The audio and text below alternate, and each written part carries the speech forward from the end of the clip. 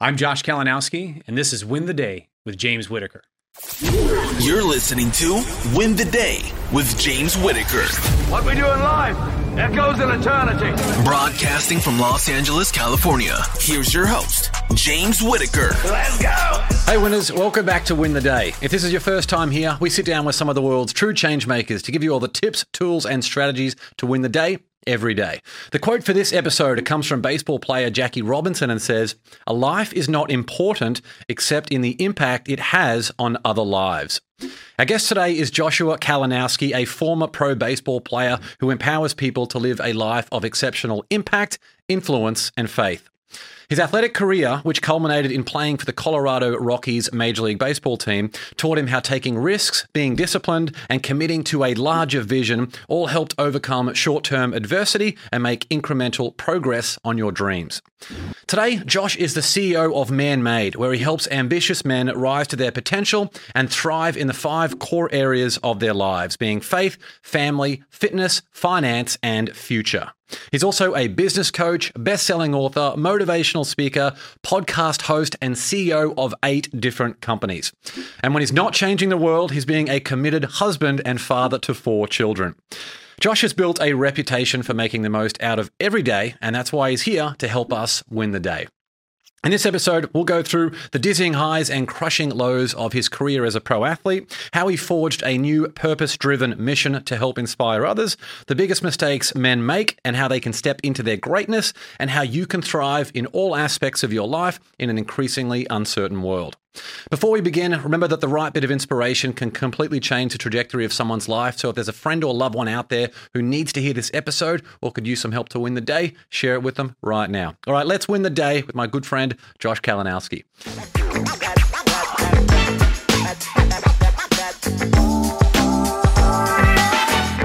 Josh, great to see you, mate. James, it is a pleasure to be here, brother. Well, it's so great to have you in the studio. You've had an incredible career, so I'm so excited to talk about all the amazing things that you have done and the different chapters of your life that have led to all the things that you've done today. A lot of people are stuck in life because they have a fixed mindset, that victim mentality, rather than a growth mindset. When did you adopt a growth mindset for the first time, and how did your life change as a result? Yeah, my man. Well, it really wasn't until later in my life. Obviously, at the very beginning stages of my life, I knew that I was going to be an athlete. I knew I was going to either play baseball, chase that football dream, and that was my destination. That was exactly where I thought I was going to go. I had an internal scoreboard of who I was going to become before I was even able to step into that arena. And then, of course, obviously, as things changed, as life changed, and the devastation of not being able to fulfill what I thought at that time was my purpose really led me down a path of self-discovery, a lot of internal conversations with myself, a lot of overcoming self-doubt, fears, all the things that happens when devastation hits you. And it's that journey that I've been able to find really, truly what I was meant for and that greater purpose in my life. What I love about you is so open you've been about your vulnerabilities that you've had and the challenges that you've had in so many different areas. And I'd love to chat to you about when you had set your sights on becoming a pro athlete. So you were an aspiring baseball player at that stage. What were some of the ups and downs from that phase? Yeah, I think a lot of people know from an early age that they want to do something, right? That there's something greater in life. And a lot of it is like, well, I want to be president of the United States at one point in time. I want to be an astronaut. I want to be a fireman. And from a very early stage, I knew that, once again, that I was going to be an athlete somewhat. One of my heroes was Bo Jackson. And I loved it because he was a 2-sport athlete. He had no limitations. And for me, a small kid in Wyoming as a big fish in a small pond, I had this dream of becoming this professional football player and professional baseball player. And my father really instilled in me that I could do anything that I wanted to do. So I got to chase that for so long. But unfortunately, once again, as life changes, as life happens to us, when that jersey came off, I had to really figure out like what I was made for, like what I was meant for at a greater path, because my identity was so wrapped up into that jersey, that profession. And since then, it's been a challenge for me to really kind of own who I am, try to rediscover that guy again. And I think a lot of people are challenged with, because they never ask the questions. They never take time to step back and say, okay, if this is the direction of life and now I'm going in this direction, what am I truly meant for then? Why did this have to happen in order for me to open up that next chapter? And we look at it as a defeat. We look at it as a failure. And as you well know, because you've interviewed so many people, they've been able to overcome that failure by a lot of internal health and a lot of internal reflection in their lives and motivating themselves to really step into that greatest chapter. It's a question I had for you later, but I wanted to throw it in now. I think this might be good timing. A lot of the conversations that I have with people who feel like they're treading water, they're not living with purpose or with passion, in my experience, it comes down to two things. They're not clear on who they are, and they're not clear on where they want to go. Have you got a process that you use to help people that you work with understand those two things? Yeah, I think it's perfect. In fact, actually, so the newest book, which is entitled Nice Guys Failed, Good Men Need to Do Great Things Again. With this idea of like, what does it take to be a good man? And even though I know that we're talking to a lot of women as well too, my focus with Man Made and my passion is really helping men become men again. And we believe, very similar to what you did, there's three things that every man needs to have in order to be a good man. One is that they need to have humility in their life, right? They need to understand where they're at in life. They need to have they need to understand their purpose in life. And then they need to take action. And so through the process, what we do is we expose men to the elements of nature. I think that is absolutely imperative for men to get back to nature, for men to be rewilded again, because there's something inside of us that we feel like we're being held back. Right? There's something inside. There's this missing piece in all of us men that we feel like we need to go out and have that adventure again. Right? We need to get our testosterone again. We need to feel fear to a certain point again, because when we do that, we feel alive. When we do that, we feel like we're stepping into that greatness that we potentially can have. A number of us just went on a big epic trip and climbed the Grand in Jackson Hole, Wyoming. Now it's one of the tallest peaks in the state, but it is most certainly the most famous peak in our great state. And we didn't know what we were getting into. Like, none of us are climbers. Now, I've got our man, William Brownham. He's been on the show, and just an excellent guy, right? Just an awesome guy. Does anyone you want on the mountain with you? Here's the guy to have. Yes. Yeah. You want him, obviously as a retired Navy SEAL. We have Jimmy Klager, who is another one of our gentlemen in Man Made. He's a 20-year veteran. He's a retired Ranger, retired as a lieutenant colonel too. Like, you can't get any better than that. You're in good company. Right. And then, of course, obviously, I've got my brother as well too, and myself. And so we're kind of the odd men out in this whole thing. But we've got an amazing guide. Like, we have a world-renowned guide. And what we got to do was experience, first of all, the fear of death. Like, we really got to experience that for the first time in my life, is this fear, like, this is the point of no return. This is the point where if we're not focused on the next step, right? Oftentimes, as we know, that one thing that paralyzes us is that we're so focused on the way future me, right? The guy that I want to be in 10 years or 15 years or 20 years. And we forget the moment. We forget the next step. We forget the next place where we should be putting our hand, right? And for us, it really set us back to realize, okay, I'm not going to be focused on that. I'm not looking down either, because looking down is paralyzing.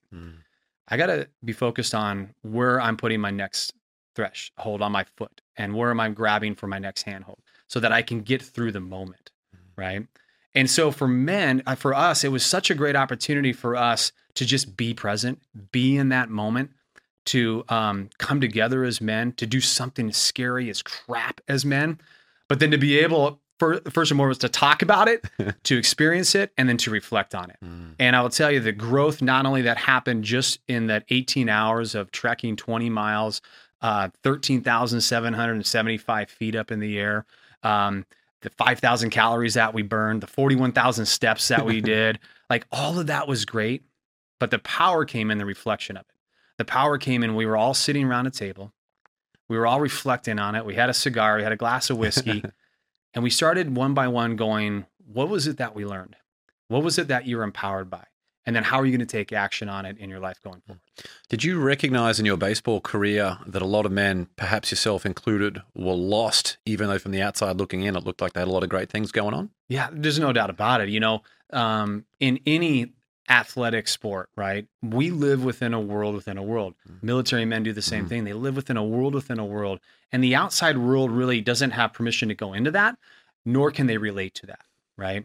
And I think one of the biggest challenges that we face and we found, and the reason why Man-Made was created, is because when I took the jersey off, I got on the other side of the sidelines. And that's a really hard transition to make.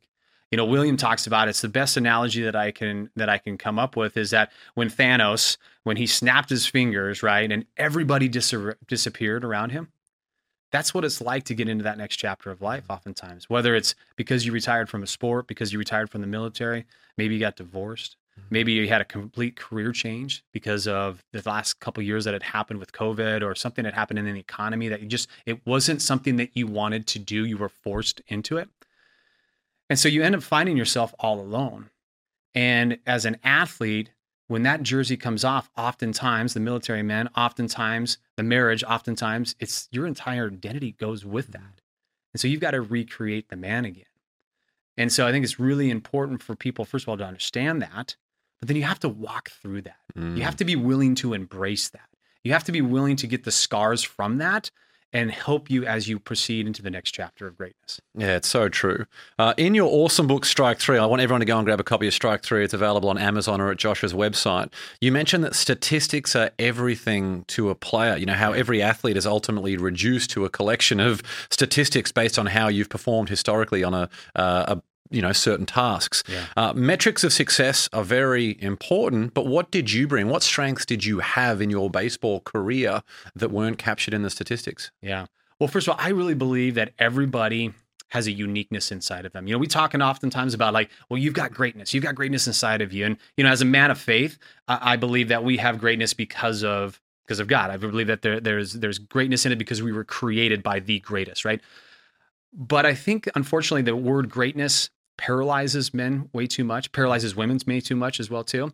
If you talk to your kids, you're like, dude, you got greatness in you. And they're like, man, Dad, I struggle to brush my teeth, right? They can't relate to that. But when we can say, hey, listen, you've got a uniqueness about you that you can hone, that you can practice, that you can work on, and you can turn it into your greatness. Well, now we have a chance. Now we can have some direction. Now we can say, okay, I get it. You're right, Dad, I am unique. Or, yeah, you're right, I am unique. There's something unique about me that's just a little bit different than everybody else, right? I am uniquely and wonderfully made, and I can turn that into greatness. And baseball was that for me. I had this uniqueness about me. I was, once again, a big fish in a very small pond. Well, that was a blessing, because if I would have been in California, Texas, Colorado, I wouldn't have been nearly as big, and the pond would have been a lot bigger. So I was able to stand out. I was tall, I was lanky, I was left-handed, I could throw hard, I could hit a baseball. It all made sense to me. But what I did with relentless pursuit was I perfected that. I turned that into my greatness. And because of that, I got to chase my dream for so much longer than anybody else. I got to chase that dream for not as long as I wanted to or I had envisioned, but it was still an amazing ride now that I look back on it. And I'm so grateful for that opportunity, because those lessons I learned have helped me and pushed me so that I never gave up on myself. Even though there were times or moments that I most certainly did, I never truly gave up on myself completely. I always had just this little shimmer of hope that there was something more.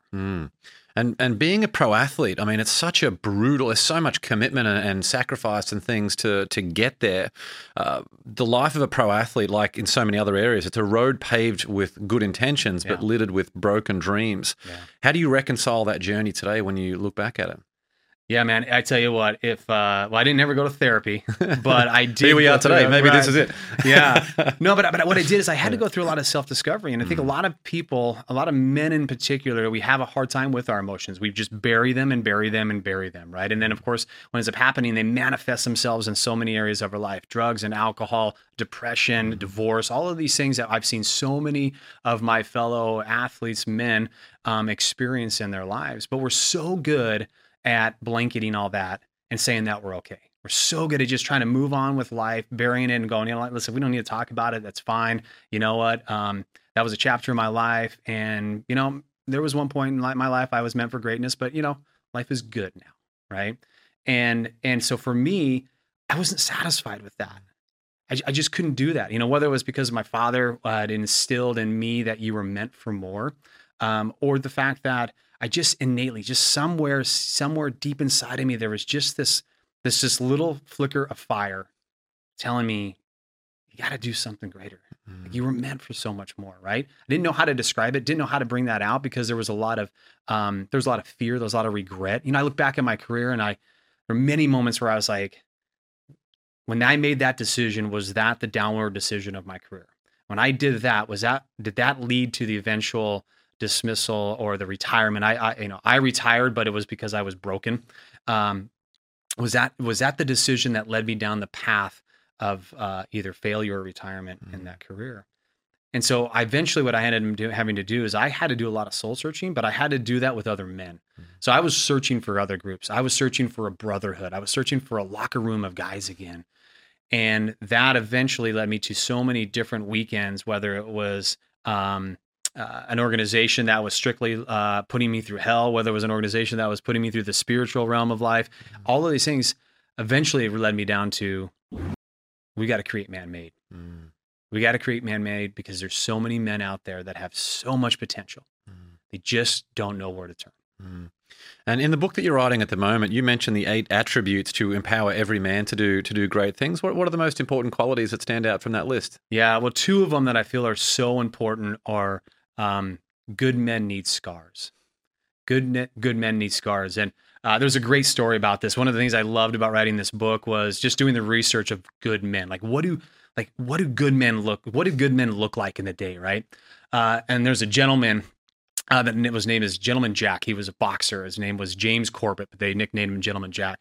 And in 1892, he was set to face a guy named John Sullivan. Now, John Sullivan was like the man. Like, dude, he was the man. He was the greatest fighter to that day. He had a reputation. This is back in the day when they had bare knuckle fights as well, too. Brutal. Unbelievably. I just can't even imagine, right? And so he was set to fight him in the World Championship. Now, when he stepped into the ring, he knew exactly who he was facing, right? He looked at his opponent and he saw the scars. John Sullivan, who was really nicknamed, he was nicknamed the Man, but he was also nicknamed the Boston Strongman. Okay, you don't get a name like that for being a weak dude, right? There was a fight that he had. It went 61 rounds. And finally, the cornerman had to stop the fight because both of him and his opponent were so bloodied and so absolutely beat up that neither one of them could lift up their arms. I mean, just imagine getting into a fight that you would never quit, but you didn't know how to stop, right? He also had another one. This is an awesome story. He was fighting this guy named Killian, and this was actually a bare knuckle fight.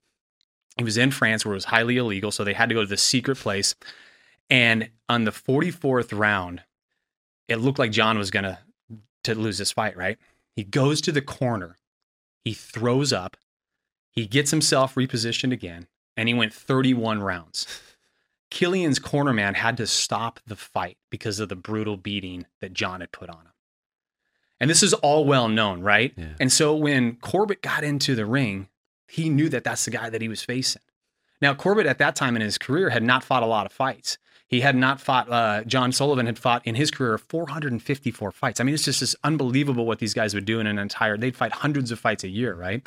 But Corbett had not done that, but he had had a lot of success. He was 30 pounds lighter than John, and he was also shorter than him too. So he knew he had this uphill battle, right? But he knew that he had scars because he had got himself to this position to become a world champion. So when they both got into this ring, I gotta imagine that both of them knew not only did they have scars personally, but the scars that the other man brought to the table too. And what it did is it gave them this sense of defeat is not impossible, but it's going to be so worth it, right? And so as the men stepped into that arena, they went back and forth, and it was a awesome fight. I mean, just hits and knockdowns, punches and knockdowns. And finally, in the 21st round, Corbett landed a vicious left hook. Knocked down Sullivan, who never got up. And he won the championship. And the fight was later punned the day the man beat the man. And so there's always somebody that we're fighting as men. But are we willing to get the scars? Are we willing to go out there and get the scars? And a lot of it is we think about like these internal scars that we have to deal with. But I will say that it's also the exterior scars. On the trip when we climbed the Grand, I was waiting for an opportunity to get a scar because I wanted to be able to say, yeah, you see that scar right there on my forearm right there. That was when a rock came down and it got me and push me into that rock. Exactly, right? I was looking for an opportunity to get an exterior scar so we could talk about it. In ancient Greek times, they had gyms, right? They were the ones that created the gym, and the gymnasium, the Latin word for gymnasium is gymnos. Well, gymnos is defined as naked. So when Greeks would go to the gym for the physically fit, and it was for men, you had to come naked, right? Now we know that Greeks, they loved the body, right? The physique of the body, both male and female, was very important to them. Going to the gym was not only about becoming physical and having your physique, but it was also about exposing the scars so that men could see the scars. Young men can see the scars of the old men to know that they did something. They did something in their lives. And so it was with a badge of honor that these men came to the gym so that they could show the young men, or they could show the men that they had grown up with what they had done in battle or what they had done to go fight for and what they stood for. And so we as men today, we need to look for scars. We need to look for opportunities to get those scars. We need to stop the atrophy in our life. And so with Man-Made, we help men go get scars. We help them and put them in environments where they can go out there and do the things that make them feel alive. And now they got stories to tell. I think it's one of the greatest things about this book that I've discovered is just this opportunity for men to realize how important scars are again. Especially the fact that the wound is where the light enters you as well, which I think is particularly important when you're going through different phases of your life. I love that, dude. Yeah. That is awesome, man. So that's scars really is a big one. What's the next one? The other thing is that I think good men need to embrace. They need to embrace the moment that they're in right now. Listen, we don't always like the chapter of life that we're in. And for me, a lot of my chapter was spent in regret, in fear, in thoughting that I thought I destroyed everything in my life, that I was never going to find fulfillment, that I was going to be a dad. I loved my wife. My wife is amazing. She has been a rock star for me and who I am as a man today. She's helped me become a better father. All these things. I had a really good life, but I wanted so much more. I thought I was meant for so much more. But the thing is that for me, I didn't embrace that chapter of my life. I didn't embrace the opportunities that were really lying before me. And so a man needs to embrace that chapter of their life. They need to embrace their purpose. They need to embrace their calling. They need to embrace the difficulties that are faced with. There's another guy, if you don't mind me, I'll tell you the story here. There's a guy named Raymond Colby. And Raymond Colby was born relatively close to that same 1992 or 1892 is when he was born. At the age of 20, so he was born in Poland. At the age of 20, he saw his father arrested by German soldiers. Now you got to imagine this time of that era, Hitler was coming to rise, and there was a lot of things going on in Germany. His father gets arrested, and he doesn't go to trial. He doesn't even go to jail. He gets arrested because he's outspoken, because he's talking about freedom. He's talking about the things that are going on that are right and the things that are going on wrong, and what Germany is doing to the Polish people. They take him to the center courts and they hang him, and they leave him there for days. And as I think about that, I'm like, man, when I was 20 years old, what would I have done? Like, what would you have done as a man watching your father being hung, and there's nothing you can do about it, right? Raymond knew from a very early age, prior to that there was something in his life that he was meant to do. Like, he knew this, and he actually was following. He went to a school that was across the border, which was illegal for them to go over. Him and his brother did this, but they did this in order to pursue what they knew that they needed to do in life. But instead of it distracting him that his father got hung, instead of it making it so that he felt worthless, right? Something tragic that happened in his life. How many times does that happen to us as men, that we stand back in that and go, okay, now I get to play the victim now, right? He didn't play the victim. It actually built that resilience in him, and he knew with even more conviction that he was supposed to do what he was doing. From then on, he went on to do some amazing things as a man. In fact, he went to Japan. Now, at this time and era as well, too, this is really great to understand this too, is that when people would go, especially when white people would go to Japan at that time, if they found that you were doing something that they didn't like, they would capture you, and then they would skin you alive. And this was a regular habit of what happened over there to men that were going over there, women that were going over there, children that were going over there, that they did things, Christian, let's just say they were Christians and they went over there and they're preaching the gospel, but people of missionary work, they were going over there. This is what happened on the regular basis, but he still went, knowing that death was highly probable, right? He goes over there to Japan and he puts a printing press together. And he starts distributing millions of copies of things that he's been working on, literature that he had written, and he starts creating a movement over there. Well, then he feels like he's being called. He's listening to this inner voice, which is super important for us to do this, right? He's listening to this inner voice that says that he needs to build a monastery on the side of this mountain. And they're like, why would I build a monastery on the side of a mountain? This makes no sense. Like, this is the worst place I should be building this. This doesn't make any sense. But he listens to that inner voice and he does it. Well, that was really this is a pivotal moment too, because we all know this is right outside of Hiroshima. When the atomic bomb was dropped, everything was devastated in that region, except for that monastery, because it was protected by the side of that mountain. Unbelievable story. He gets sick.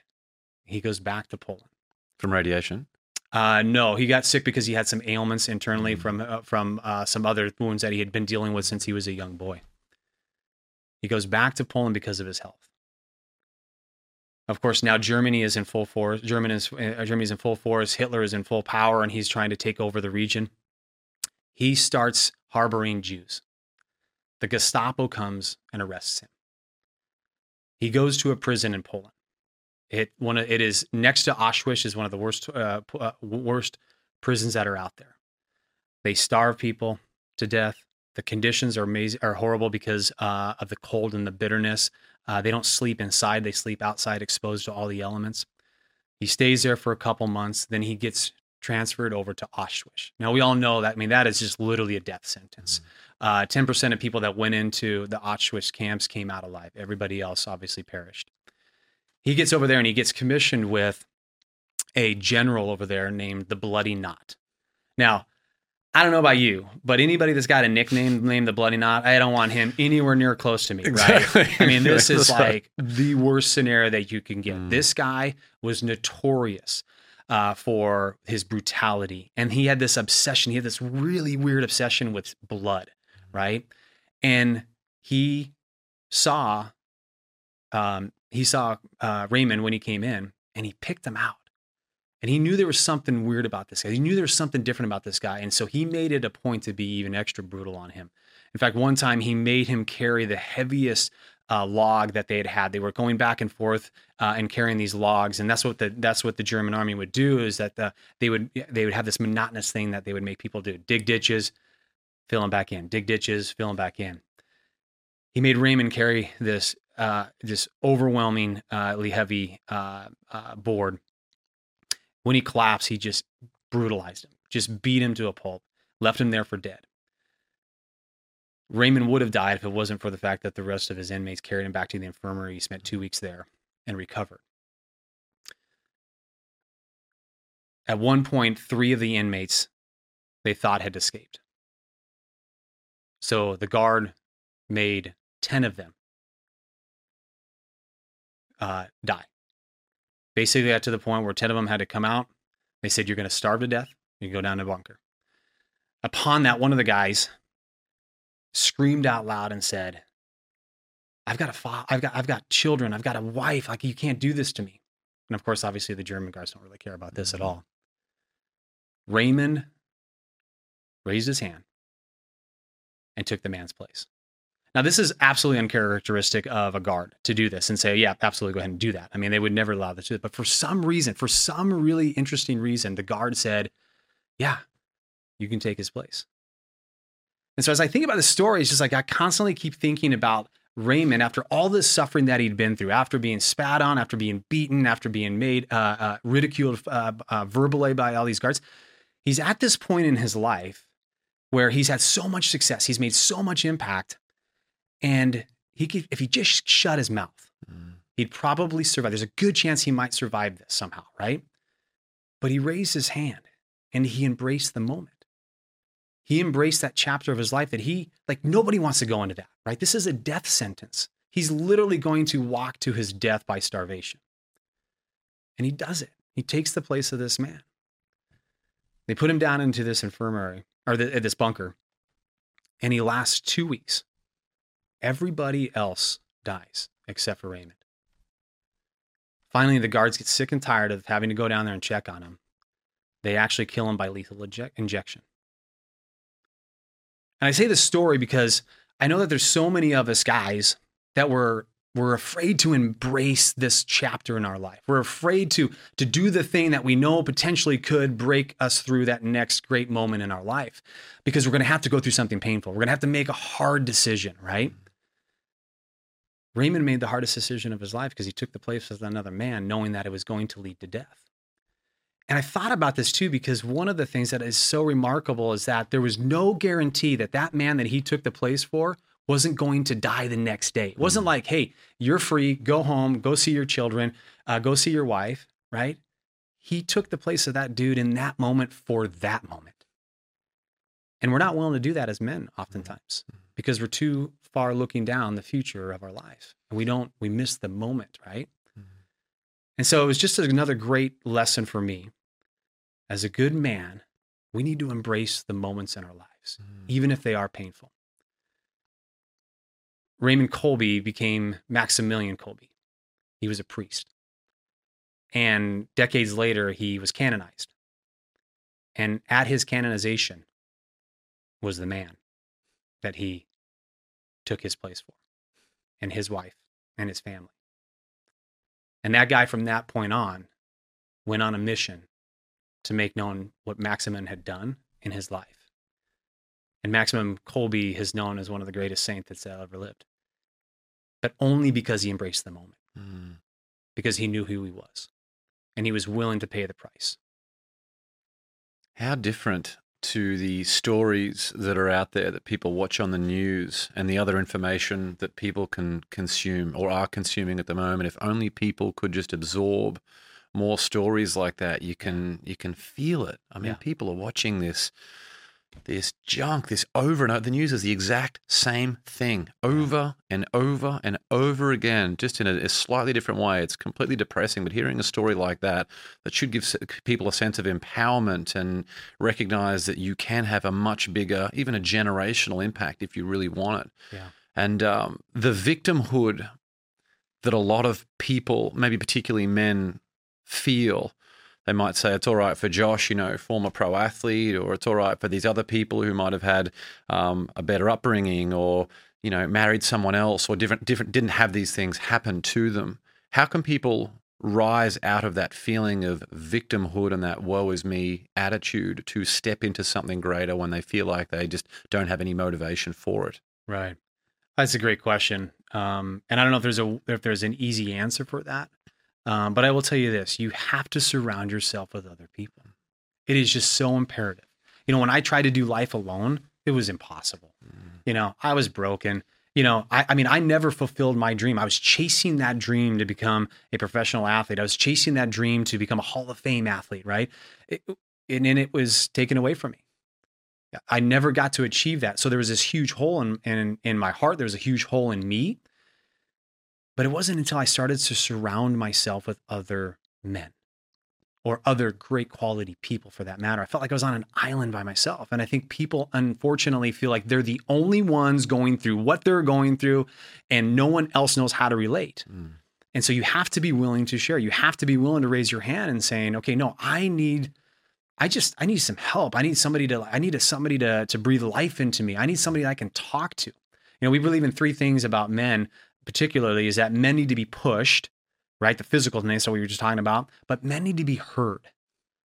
They need to be heard because there's things that are going on inside of them that they don't feel comfortable expressing to people. And it's amazing when you get and talk to a man, how much they will open up about the things that are going on in life when you just allow them to do it. But then also men need to be appreciated as well too. If you look at a successful man, for the most part, one that is happy, one that comes in the room and they're like, when a man comes in the room and they're living life right and things are really, truly good in them, you're like, I'm attracted to that dude. Like there's something awesome and powerful about him.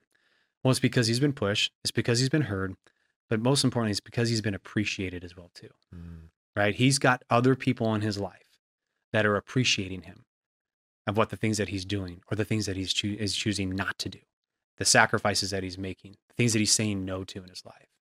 And so as somebody that's going through a challenge, I would just say that you have to find that circle. You have to find that table of people that are going to help push you, that are going to listen to you, but they're also going to appreciate you as well. In episode 102 of the show, we had John Gray, who has sold more than 50 million books. He wrote the Men Are From Mars, Women Are From Venus, original book and that whole series. Yeah. And he spoke about the difference biologically between men and women is that men instinctively want to solve problems.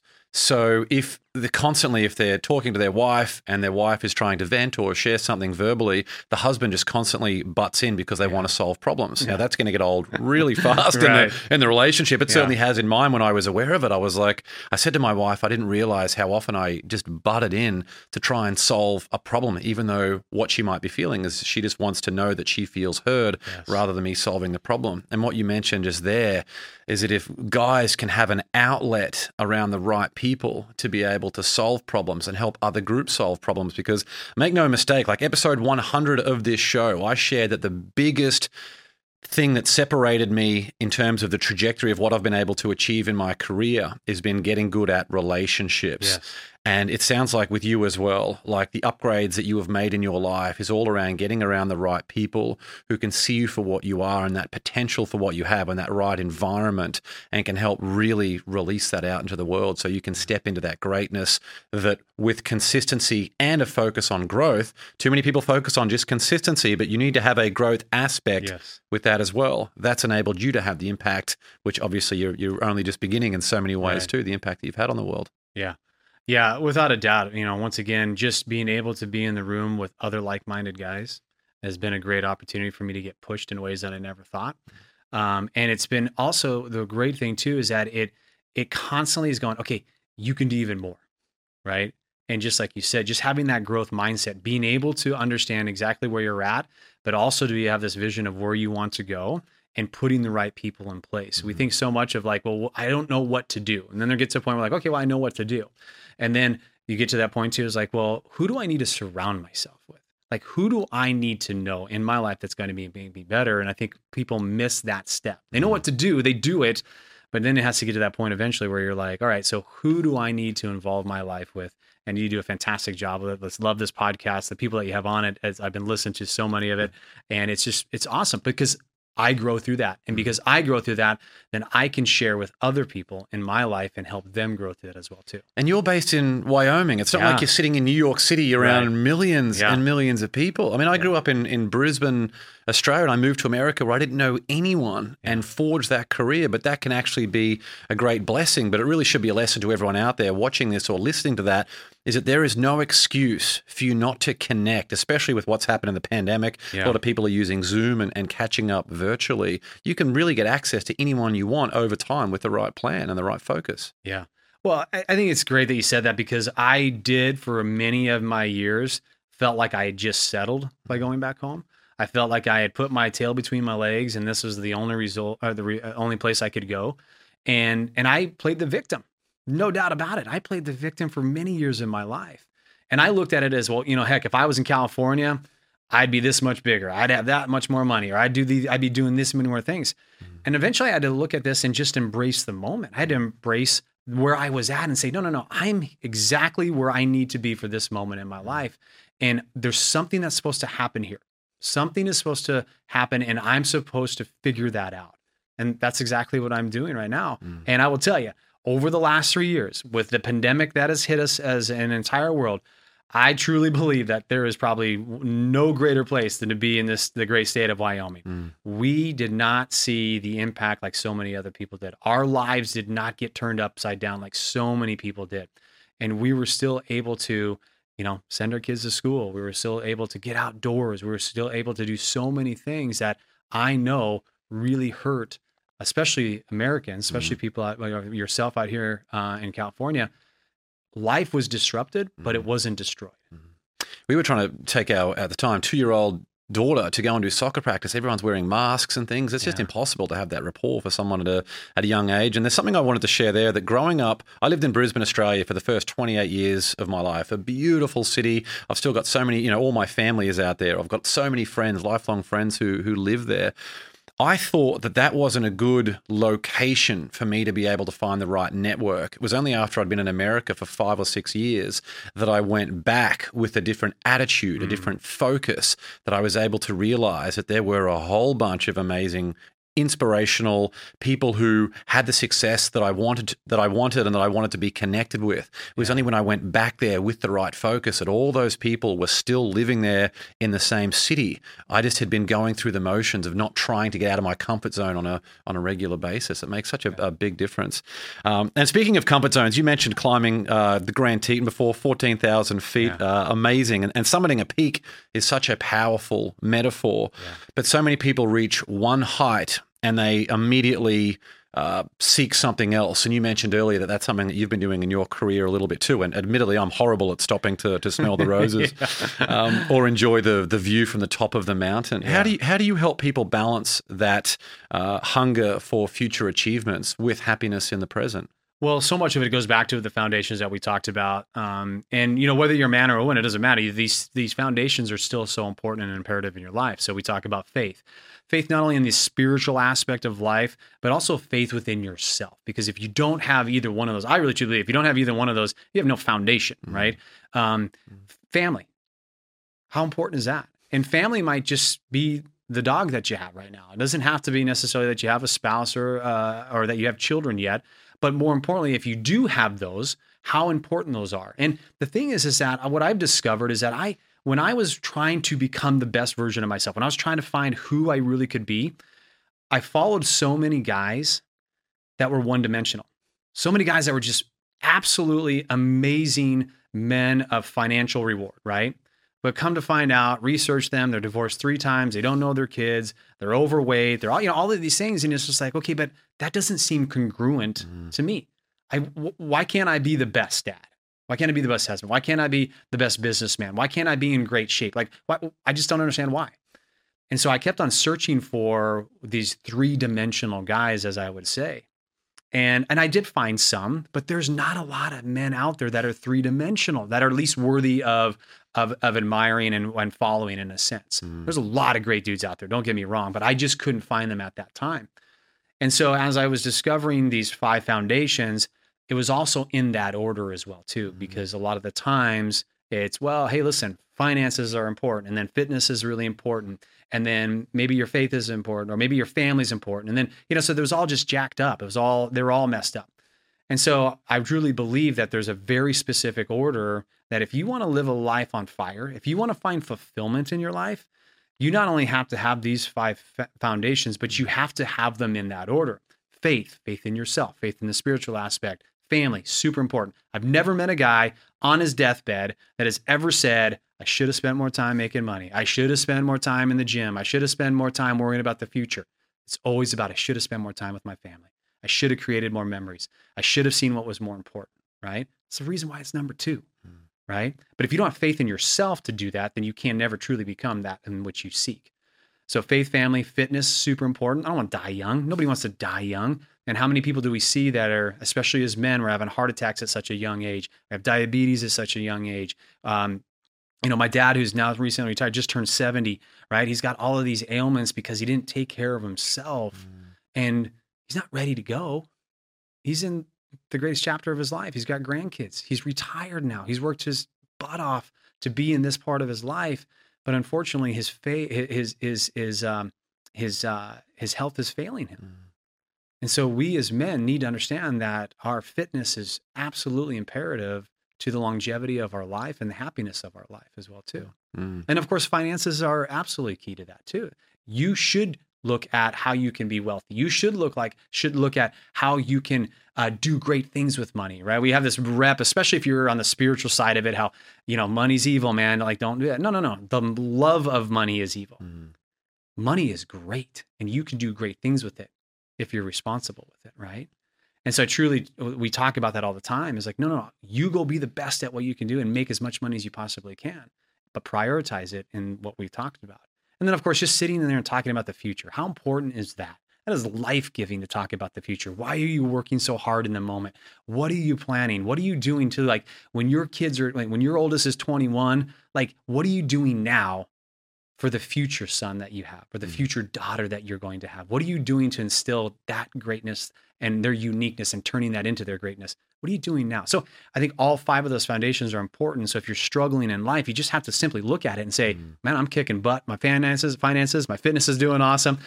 But man, I'm a horrible dad right now. I'm not spending time with my kids. In fact, when we were here, my wife and I were just talking about this last night, and she's like, I think that you need to go and spend some time with the boys. And I'm like, you're absolutely right, because I've been busy. I've been in a certain season in my life, and it's time for me to go back and step into that time with my boys intentionally. But you got to have people around you that say, hey, I think you need a little bit of this. I think you need to go in this direction. Yeah, it's a sign that you've got a great relationship. But admittedly, I had something a year ago where I realized, I just look at some photos of myself and the journey of being a parent where getting out of balance. Wow. Nothing throws you off course quicker than, the commitments that come from having young kids around you all the time. Yes. and all of that. And that was for me a chance to reset and get really focused again on my physical health. Again, I'm usually in pretty good shape as it is, but then it's been a really great year for me on that. And I felt like I've been able to bring so much energy back despite the chaos of those different things. And I actually recorded a podcast episode where I spoke about 8 tips of mine for a happy marriage. I'd love for you to mention if there's any secrets or anything like that you can share in terms of how you keep the family thing on track, or what you can do to prioritize the family and all grow together while you're all being supportive of your individual journeys at the same time. Sure. Well, first of all, I mean, it just has to be a priority. My wife has made a commitment. She stays at home. We made a commitment together, but she's made a personal commitment that her job is focused on the children. Her job is focused on the household. So just as I come in and give the financial report, or I talk about the businesses or what we're doing in life and the future of life and what we're doing to prepare for a great future as much as we can, she does the same thing where she says, hey, listen, I'm preparing for this with the family. I'm preparing in these things and making sure kids get to their events and their soccer games and baseball games. But I'm also making sure that you stay on track with what your responsibilities are as a father. I always love my time with my wife. I'm super selfish husband. I'm not going to lie about that, right? Everywhere that I go, I want my wife to go with me because I know how much better of a trip it is. Just like here, when we came out for this podcast, I was like, you're going to go, we're going to figure this out. We're going to get, so we make time for ourselves. We love making time for ourselves. And so I think it's super important for those of you that have like all of these foundations, you need to put key people in charge of certain areas. I call it you have to have a board of table. You have to have a board, right? And at your table, who's your CEO? Who's your CFO? Who are the board members that are making sure that certain areas and aspects of your life are in check? Because one person can't be all, right? Your spiritual advisor is probably not your financial advisor, right? And so I put Kate at certain positions at our table that I know that she excels in, and she makes me better in those areas.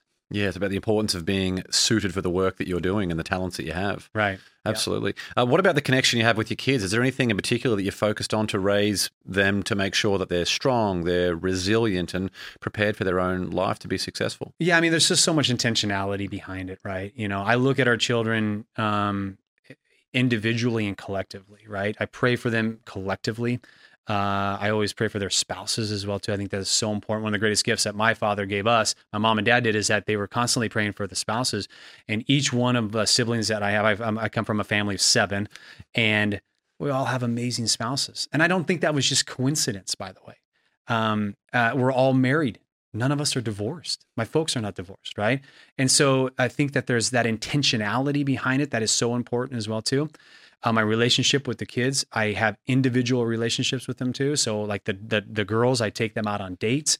With the boys, I knew that I had to make a commitment to areas of their life that they loved and they had a passion in. It wasn't about my passion. So I wasn't going to take a baseball mitt and a baseball bat. Yeah, exactly. Yeah. I was like, I mean, I love the fact that they love sports. Don't get me wrong, right? And it's in my lane. So that's also awesome as well too, right? But I made a commitment, and one of the reasons why I knew I had to grow the company so that I could start to step away from my companies in order for me to become the dad that I wanted to be. So I saw that in the future. I started planning that. I needed to get more of my time. I was a real estate agent, man. I was working 7 days a week, 24 hours a day. I remember the day my son was born. This is how bad it got in my life. I remember the day my son was born. He was born in the early morning hours, right? And my wife had gone in labor for it seemed forever, and probably for her is way longer than what I remember. But Caden was born in the morning, and by 10 o'clock that next morning, I was gone on an appointment to show a property. Like I couldn't even stay the entire day when my son was born in his first day. Mm-hmm. And it wasn't because I was selfish, because it was what it was I thought I was being the man. I thought I was being the provider. I thought I was doing what was important. And what was important was to be with my wife. What was important was for me to be with my son, mm-hmm. right? And so to be able to step away from that and say, okay, I know better now because I've had men in my life correct me. I've had men in my life inspire me and men have given me examples of what it meant to be a great father. I know that I had to be in the moments with my kids. Mm. I'm going to be their coach. Is it convenient? No, not necessarily, right? Is it always something I want to do? No, not really.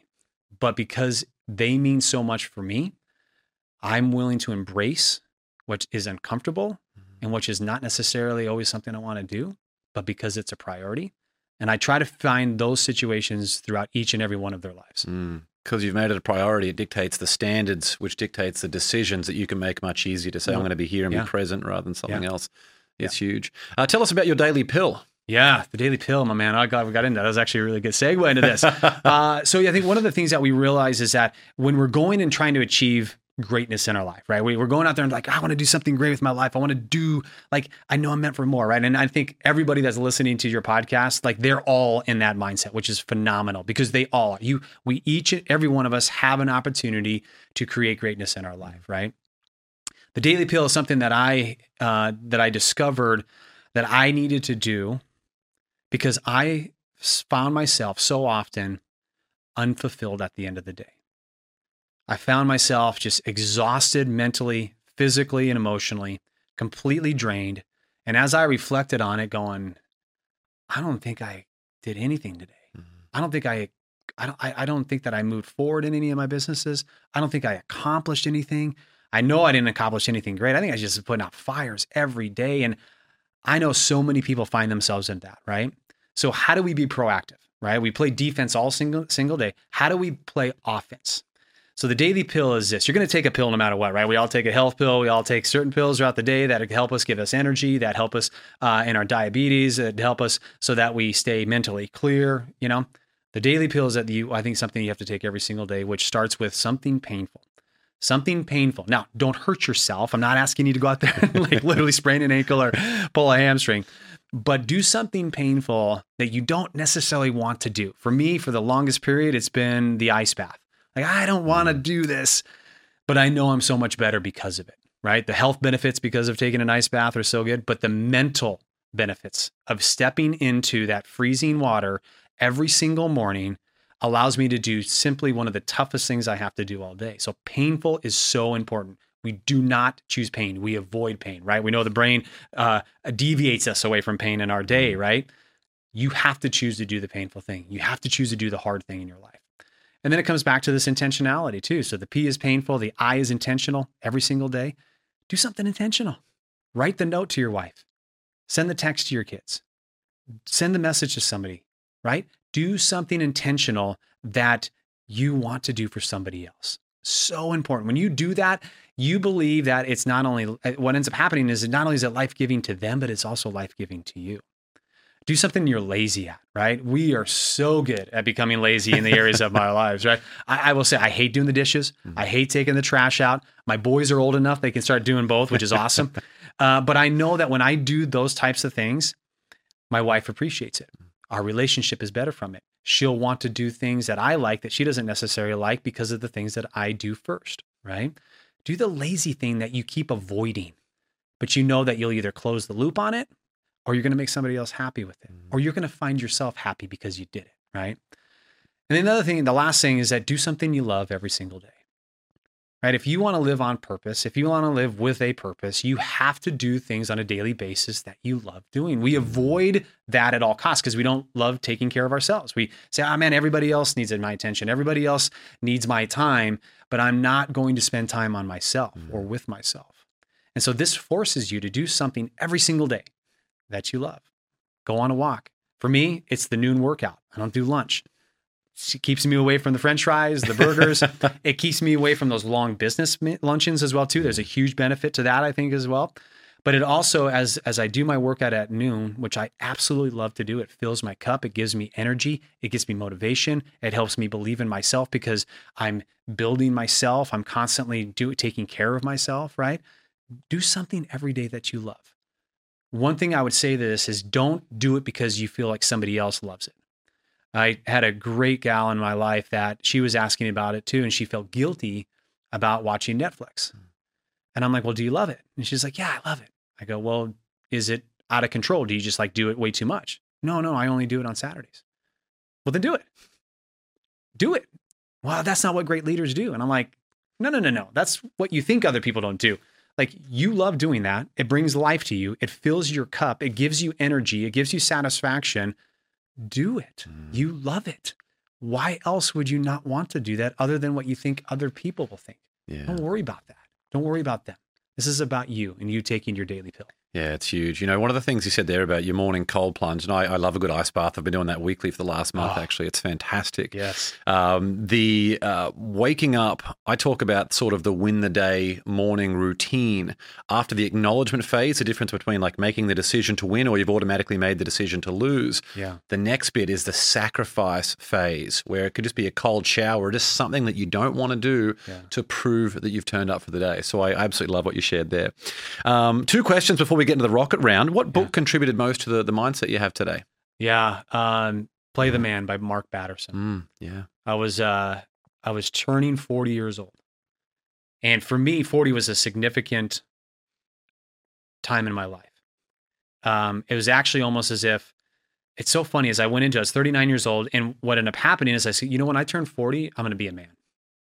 Like, there's something significant for me about turning 40. When I turned 30, that was when I had that moment in my life that I will never, ever step another foot on the diamond as a pitcher. Like, that was like the funeral for me. It was the hardest birthday I've ever had. 40 was probably the greatest birthday that I've had because it allowed me to step into the responsibilities and the opportunities as a man. And I happened to be reading the book, Play the Man by Mark Batterson. And it was such an unbelievably great calling in my life. It gave me permission again. It helped me bring authority back in my life. It gave me a vision for who I could be. It gave me confidence in the areas of my life that I felt the weakest at. And it gave me direction. And it's still one of the great, I read it every single year just to get reminded of why I'm doing what I'm doing. Yeah. I love it. I mean, books give you the biggest mental upgrade they do for me. I'm in a phase right now where I'm trying to just read as much as I possibly can.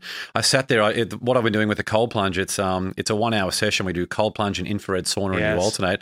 Sitting there reading an ebook in the infrared sauna. It's fantastic. The idea is just coming to me. I was like, wow, this is amazing. So get into some good books. Last question before the rocket round. On your best day, what's an affirmation that you would write on a flashcard to show yourself on your worst day? Boy, that is a really good question, my man. I was asked that question in episode 100 and it stumped me as well, even though I've asked it now so many times. So take a moment to think about it. Well, I would say this, and it's something that my wife says often to me, is you are loved way more than you know. Yeah. And I need to hear that in those moments of weakness. Because typically what ends up happening is because someone did something that took away my joy. Someone did something to take away my confidence. Someone did something that took away who I thought I was supposed to become and all that. And so for me to know that I'm loved by other people helps me get through that day. That's huge. That's huge. Thank you for sharing that.